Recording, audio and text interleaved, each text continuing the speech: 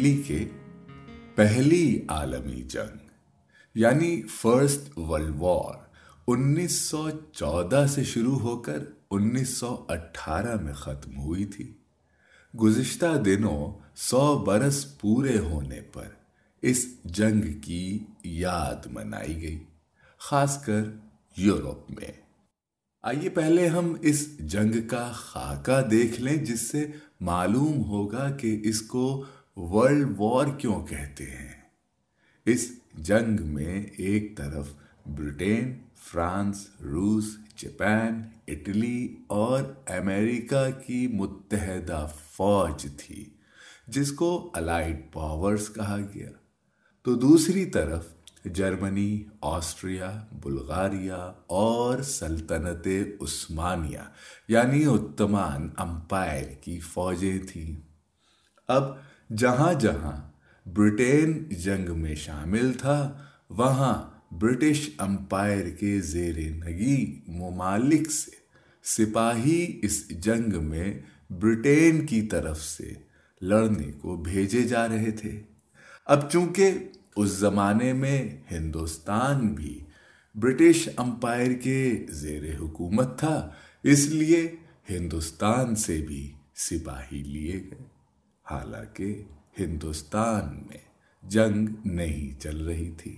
एक अहम बात जहन में रखिए कि उस वक्त का हिंदुस्तान एक लकोदक खित्ता था, जिसमें पाकिस्तान और बांग्लादेश भी शामिल थे। ये हिंदुस्तान एक कसीर आबादी वाली ऐसी जगह थी जिसमें उस वक्त भी गरीब गुरबा की कमी न थी।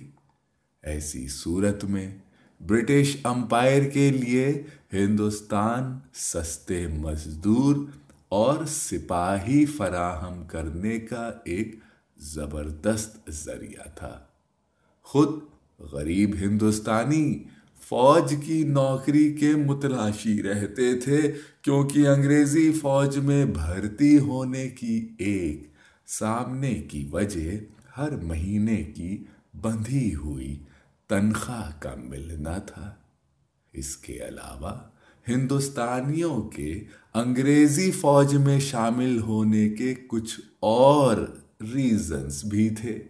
जैसे हिंदुस्तान में ऐसे गरीब लोगों की भी कमी न थी जिनका ताल्लुक समाज के उस पस्त तबके से था जिसको अछूत माना जाता था। अब उनकी हैसियत भले ही फौज में भी वही रहती थी, लेकिन हिंदुस्तान के मुकाबले में वहाँ हालात कुछ बेहतर हो जाते थे। उस अछूत तबके के लिए यही बहुत बड़ी बात थी। इनमें ही के एक सिपाही का हाल सुनिए, जिसका नाम सखा था।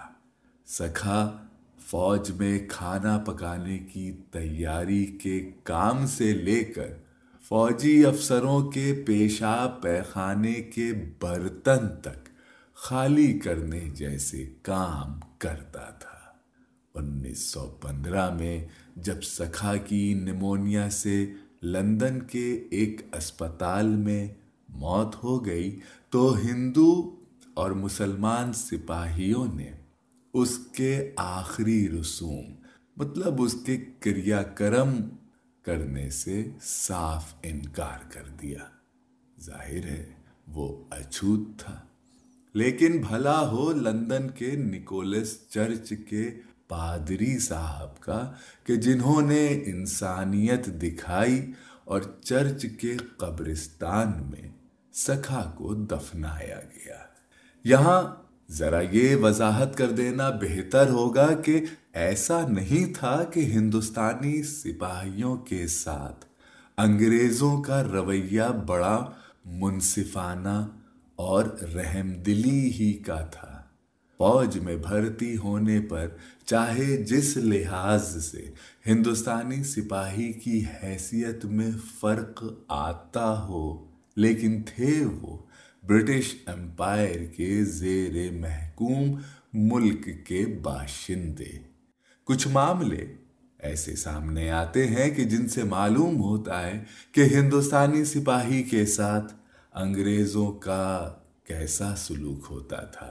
मिसाल के तौर पर एक जख्मी सिपाही खत में लिखता है कि हिंदुस्तानी सिपाही 11 रुपए की खातिर अपनी जान दे देता है।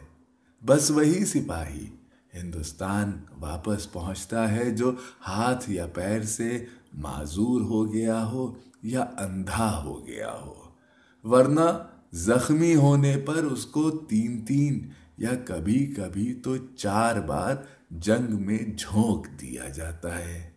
तो फर्स्ट वर्ल्ड वॉर में 15 लाख हिंदुस्तानी सिपाहियों ने हिस्सा लिया।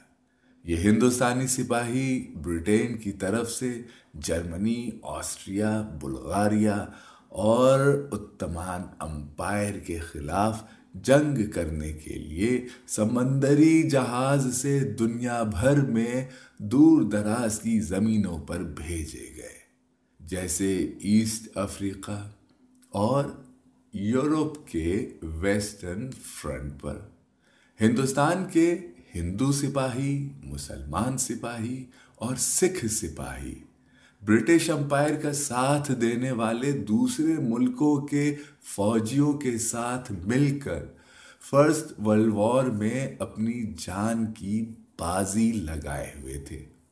तकरीबन 7 लाख हिंदुस्तानी सिपाही तो सिर्फ मिडिल ईस्ट में पहुंचाए गए थे, जहां शायद सबसे खूंरेज जंग इराक में ब्रिटिश ऑयल रिफाइनरीज की हिफाजत की खातिर हुई थी।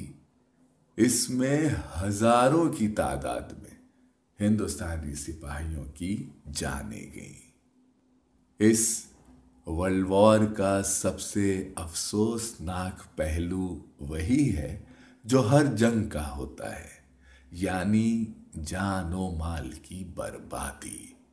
इस जंग में 70,000 के करीब हिंदुस्तानी सिपाहियों ने अपनी जान गंवाई। इनमें से कितने ही सिपाहियों के नाम के कतबे आज दुनिया के ऐसे ऐसे मकामात पर देखने को मिल जाते हैं कि हैरत और इबरत होती है कि हिंदुस्तान का एक गरीब सिपाही अपने वतन से काले कोसों दूर यहाँ लड़ते हुए मारा गया था।